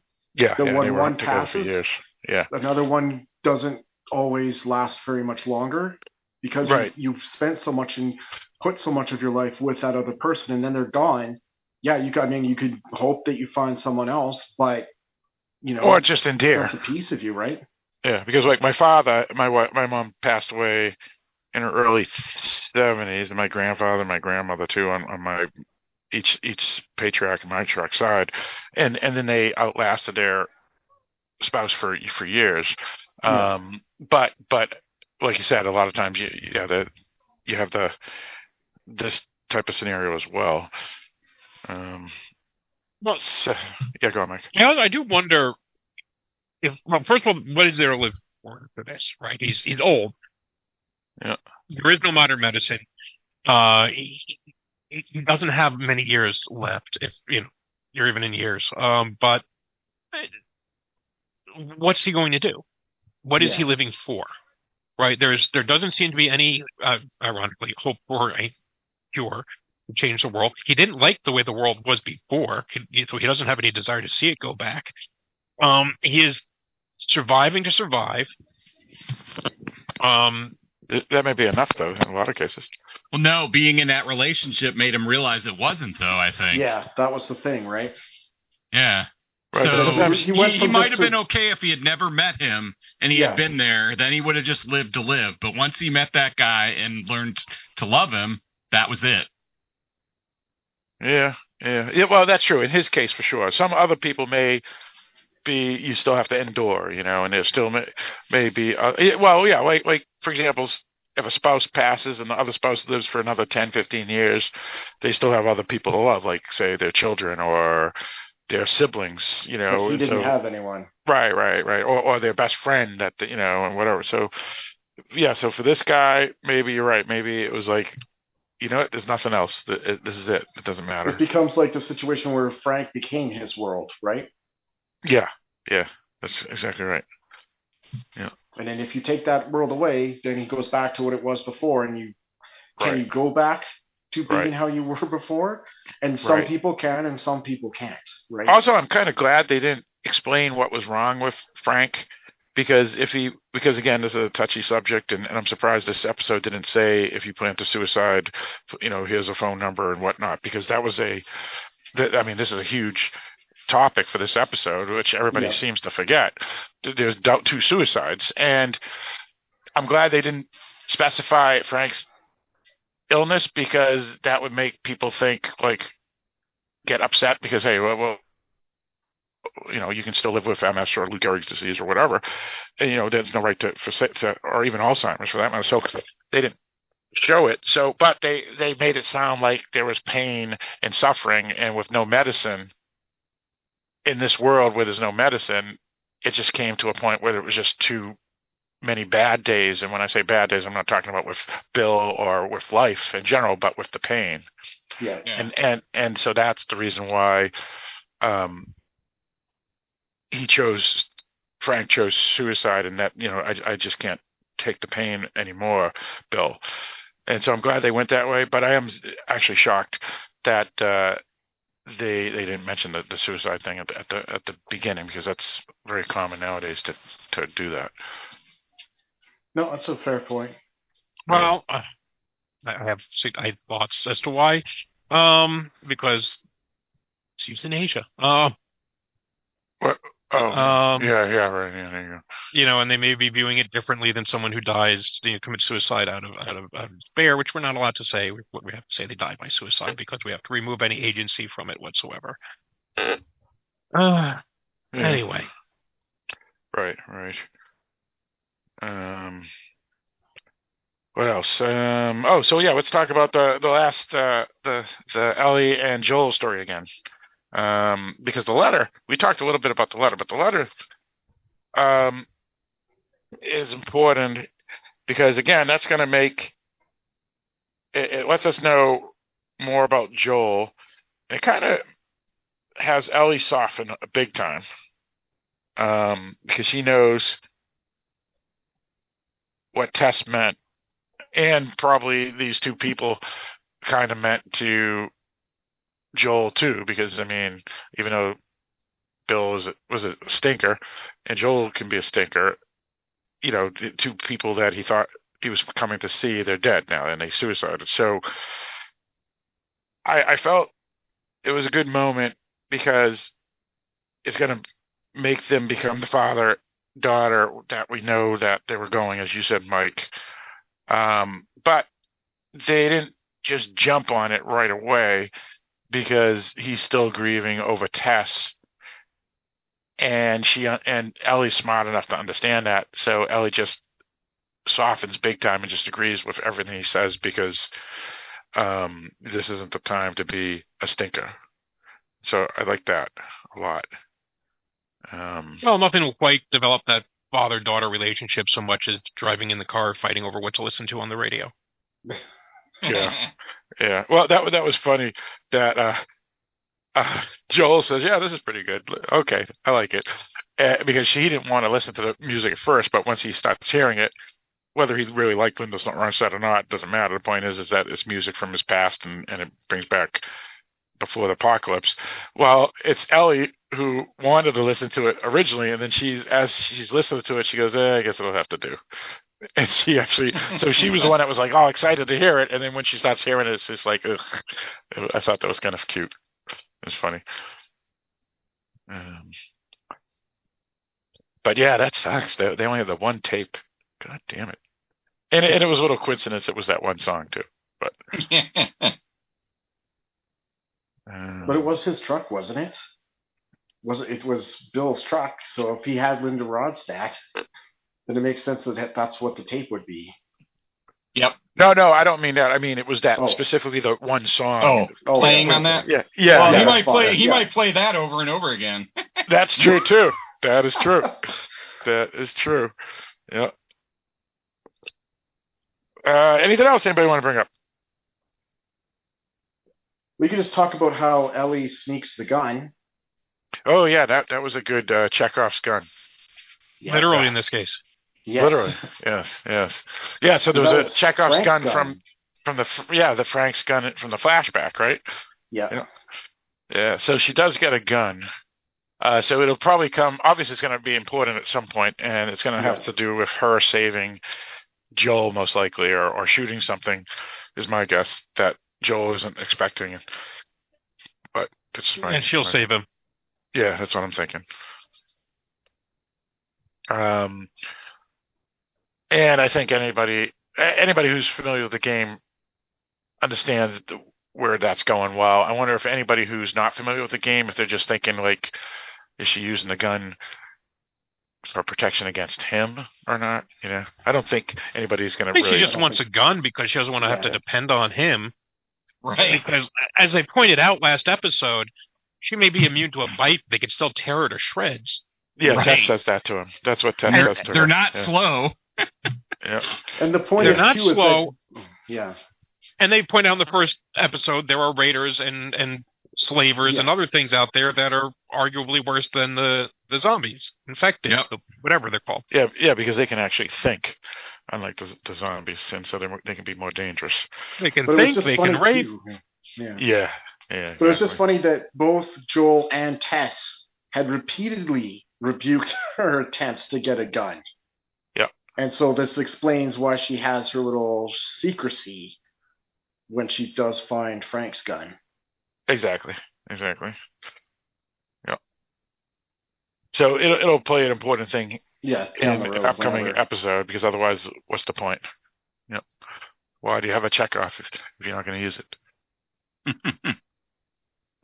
But it was just even the moment, like, again, as we're wrapping up, the letter that Bill has left for Joel, because he assumes Joel's the only one who's going to read it. Right. And he talks about, that I never liked you, you never liked me, we blah, blah, blah, blah, blah. But then he mentions the stuff about being a protector, and that idea that he assumed that Joel would be protecting Tess. And so it's another moment where Joel is, jarred, and he actually walks out of the house, right? Yeah, I loved how he says, yeah, you can read the letter out loud, and so she does. And then she stops and says, you should probably read this part, because she doesn't want to mention Tess's name, because she knows not to talk about Tess. And then he takes it, and he walks outside, and because there's a chance that he could break down, and he doesn't want to break down in front of her, Ellie. And then, he crumples the letter up. And then he gives her the 3 rules, which is just like in the actual game. Yeah. And the 3rd rule is you do as I say. Don't feed the zombies after midnight. Yeah. But I like that even Ellie doesn't repeat it properly. Right. She changes what she says. She just says when he says repeat what I just said, she simply says whatever you say goes or something like that, and he lets it go. But and then he also mentions we don't need to share our histories. Right. Yeah. Well, that I could see why he said that was because the less he knows of her, she's just a commodity. Yes. Versus less attached. Yeah, less attached. Exactly. But of course, we all know that, as you said, Mike, from the beginning, we know this is going to be a father-daughter thing. So it's not like, but it's they have to build up to it and whatnot. So, all right. Anything else anybody want to bring up? Just thought it was, for a one-shot episode, you still got some progression of the story overall, but you also, for characters that we're never going to see again, it was a pretty good. It was done very well because we've talked about where you can have one shots or whatever where it doesn't feel right, doesn't fit, doesn't make sense. Right. Well, and just it was weird filler too. Episodes.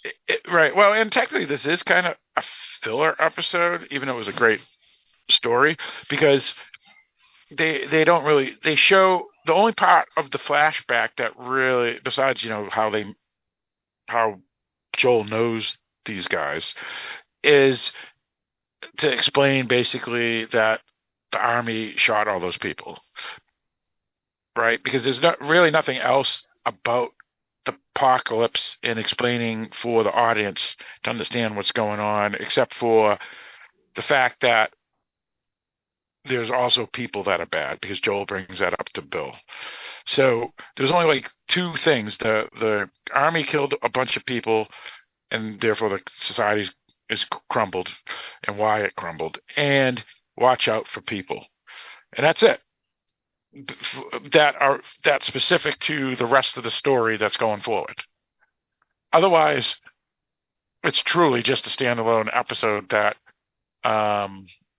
doesn't really move the story forward, and it's interesting because it still was a good episode, even if, as you said, Mike, it wasn't what we were expecting or wanting, which is zombie action. Well, and again, I'm only speaking for myself. I don't know. I know from looking at feedback, a lot of people have loved this episode, and that's fine. And again, I think it was a very well told love story. It's just, again, not typically the reason why I'm tuning in. And I want to remind everybody that there were certain complaints by certain people and certain filmmakers when Walking Dead started, complaining, "Where are the zombies in my zombie show? Was this just a soap opera?" And then people are now going, "Oh my God, what a wonderful love story." It's like, hello, um, this is what you were saying The Walking Dead was 10 years ago. But Yep. Anyway. Well, yeah, I could see some people complaining and saying this is, because I was thinking a little bit too, because I as you know, Mike, and used to fight me about it in a friendly manner. I used to always say, "Oh, The Walking Dead is it's pissing me off because it's just more soap opera than zombies or this or that." And you said, "No, it's about people." And so you could argue that this episode was either soap opera or just about people. But the question is, since these people we won't see ever again, did it really matter or not? And well, especially this early in the show. And this is not like in the old days where you'd have 26 episodes in the season. Right. We still barely even know the two lead characters, and you're giving us. I feel like we know these two characters better than we know the leads that we've followed for the last two shows. In some ways, so it's just weird to devote this much time this soon to them. I understand where this comes in the game, and you're on a very narrow timeline. The game, if you're following the game, you're not going to have a whole lot of places to expand. When an opportunity comes along, you take it, and this just happens to be where this opportunity hits. But it just feels odd, because I'm still getting a handle on the series and where the series is going and what its overall flavor and tone is going to be. And you've had three, to me, very, very different kind of episodes so far.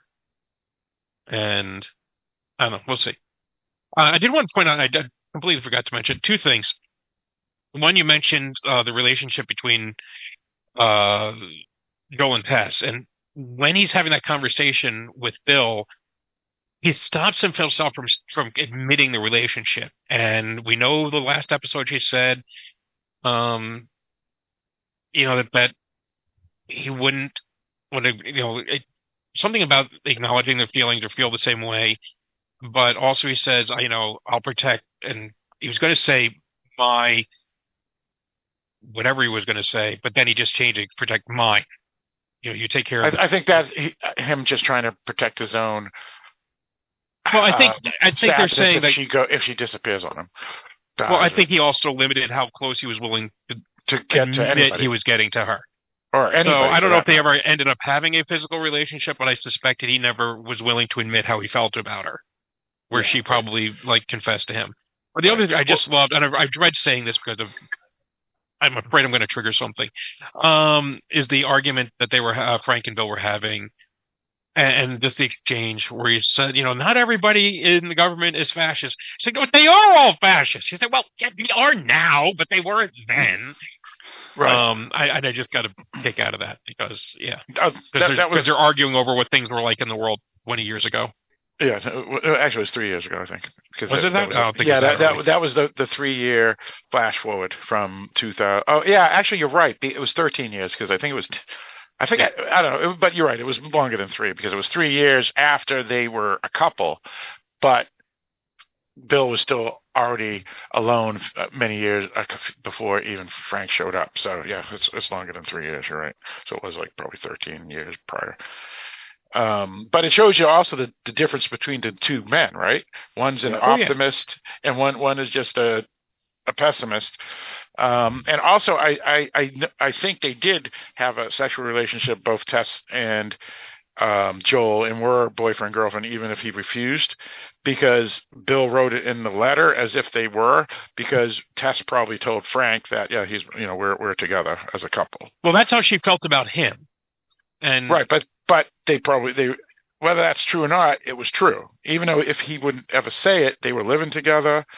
They were together for probably 10, 15 years maybe before she died. So even if he says he doesn't say it, she's saying it. And for all intentional purposes, it's a common law relationship, even if he refuses to say it. And I think it depends on what they were doing together, and that we're not entirely sure of. But I'm guessing based off of that letter, they were. That's his understanding of the relationship. It makes sense because, again, Tess probably told Frank that, me and him we live together. We're having a sexual relationship. We don't see her say that, but that's what my guess is what she probably said to him. But I really think it's because he just doesn't want to get close to people, or at least think he's close to people, even if he is, because he's losing people left and right in his past, his daughter and all that other stuff, and he doesn't want it to happen again. But of course it does. Tess dies, and even though he never would say it, everybody knows, if you know what I'm saying. If not married in common law way, at least best friends, right? I mean, you would have to agree with that at least, right, Mike? That they're there were certainly a close companionship. I just don't know how far that relationship actually ended up going, because from what we saw, he's not vocally reciprocating those feelings, but whether he did it physically, I don't know. Right. Anything else anybody want to bring up? I think we did a pretty good job on that episode. Yeah, I think so. All right, so let's get my final thoughts on the episode. Just a quick thing before we do. As we stated before, we have a bunch of other podcasts you can listen to that we talk about genre movies. The main one is the Dark Discussions podcast that comes out weekly that talks about genre films, so horror, sci-fi, thrillers, whatever, whether they're big budget Hollywood films or indie films, whatever fits our fancy we talk about. So we'll talk about films like Nope that got a direct release to theaters, all the way to some independent film that's only on VOD, like Scary on the 63rd Street, was it? I forget what it was called. But Scary 61st, not that we want anyone actually watching that movie. Right. But my point is that from except out of like sense of we had to deal with it. Yeah. You do too. But my point was is that from a big budget film like Nope to a film with no budget at all, like Scary on 61st Street. So check us out there. So let's go around. So let's start with you, Barrett. Your thoughts on this episode? I like this episode. I thought it was really good. Very enjoyable watch. The story was well done. Acting well done. I'm looking forward to next week's episode. All right, sounds good. Yeah, for me, I would concur with what Barrett said, and I'm definitely looking forward for more Joel and Ellie's story, and I think we're going back there, so that's good. And I did like the preview where they brew some coffee and she smells it and thinks it's like terrible, so that was kind of cute. So I'm looking forward to that, to seeing that next episode or whatnot. But either way, yeah, looking forward to the next episode. And yeah, this was a good episode, even if it was more of a standalone rather than main plot to what we're going forward to this season. Let's go for you, Sean. Yeah, I enjoyed the episode. I think, like we said at the start of the our episode here, it held up to the quality of the previous two episodes. As a one shot, I thought it was enjoyable, and I've really enjoyed these first three episodes so far. All right, sounds good. And Mike. Yeah, it was a fine episode. It's again not what I'm looking for at this particular moment. I kind of think that in the early part of a series, you should stay focused on the story and the main characters. But given that they didn't, the episode that we had, I liked a lot. I think there was a lot there in that love story between those two, the two actors. Sold it very well. Nick Offerman, I know is well, I know he's married. I presume he's a happily married man. He's a heterosexual. The other actor is actually LGBTQ in real life. But yeah, like I said, I've been a fan of his for a long time, and I don't know why when he's giddy, especially when he's giddy over something twisted like setting people on fire, it just makes me laugh. So I enjoyed him here. I enjoyed this story. But yeah, and certainly I understand why the critics liked it because it's the least video gamey out of everything. So I'm just hoping we get back to basics next week. Right. It is interesting that you made that point, Mike, about critics and what makes them decide what's the best episode. And again, though, you figure people who are watching a horror show wouldn't necessarily pick this episode as the best if they're looking for horror. So, but again, well, that's probably why they liked it the best because it wasn't the horror episode. Which is odd. Yeah, right. Which is kind of weird because, again, the point of watching the show is because of the horror aspect, I would think, even more so than these warm heart stories on the sides. But the critics are watching it because they have to review it. That is a fair point. Yeah, that's a good point. Yep. All right. So, once again, this is The Rise of the Cordyceps Infected. There's no total viewership for this one yet. Last week's Infected episode 2 was 633,000 the moment it was released, and anybody that started watching it while it was still airing. This one it says just TBD. Next week is called Please Hold My Hand, directed by Jeremy Webb and written by Craig Mazin, coming out February 5th, 2023. We will be reviewing that one on February 6th. And have the episode out on February 7th, and whatnot. So that's pretty much it here. So with all that stated, Mike, why don't you lead us out? Well, thank you once again for listening to Rise of the Cordyceps Infected, a Last of Us HBOMax related unofficial podcast. Please tune in next week, and we will discuss episode 4.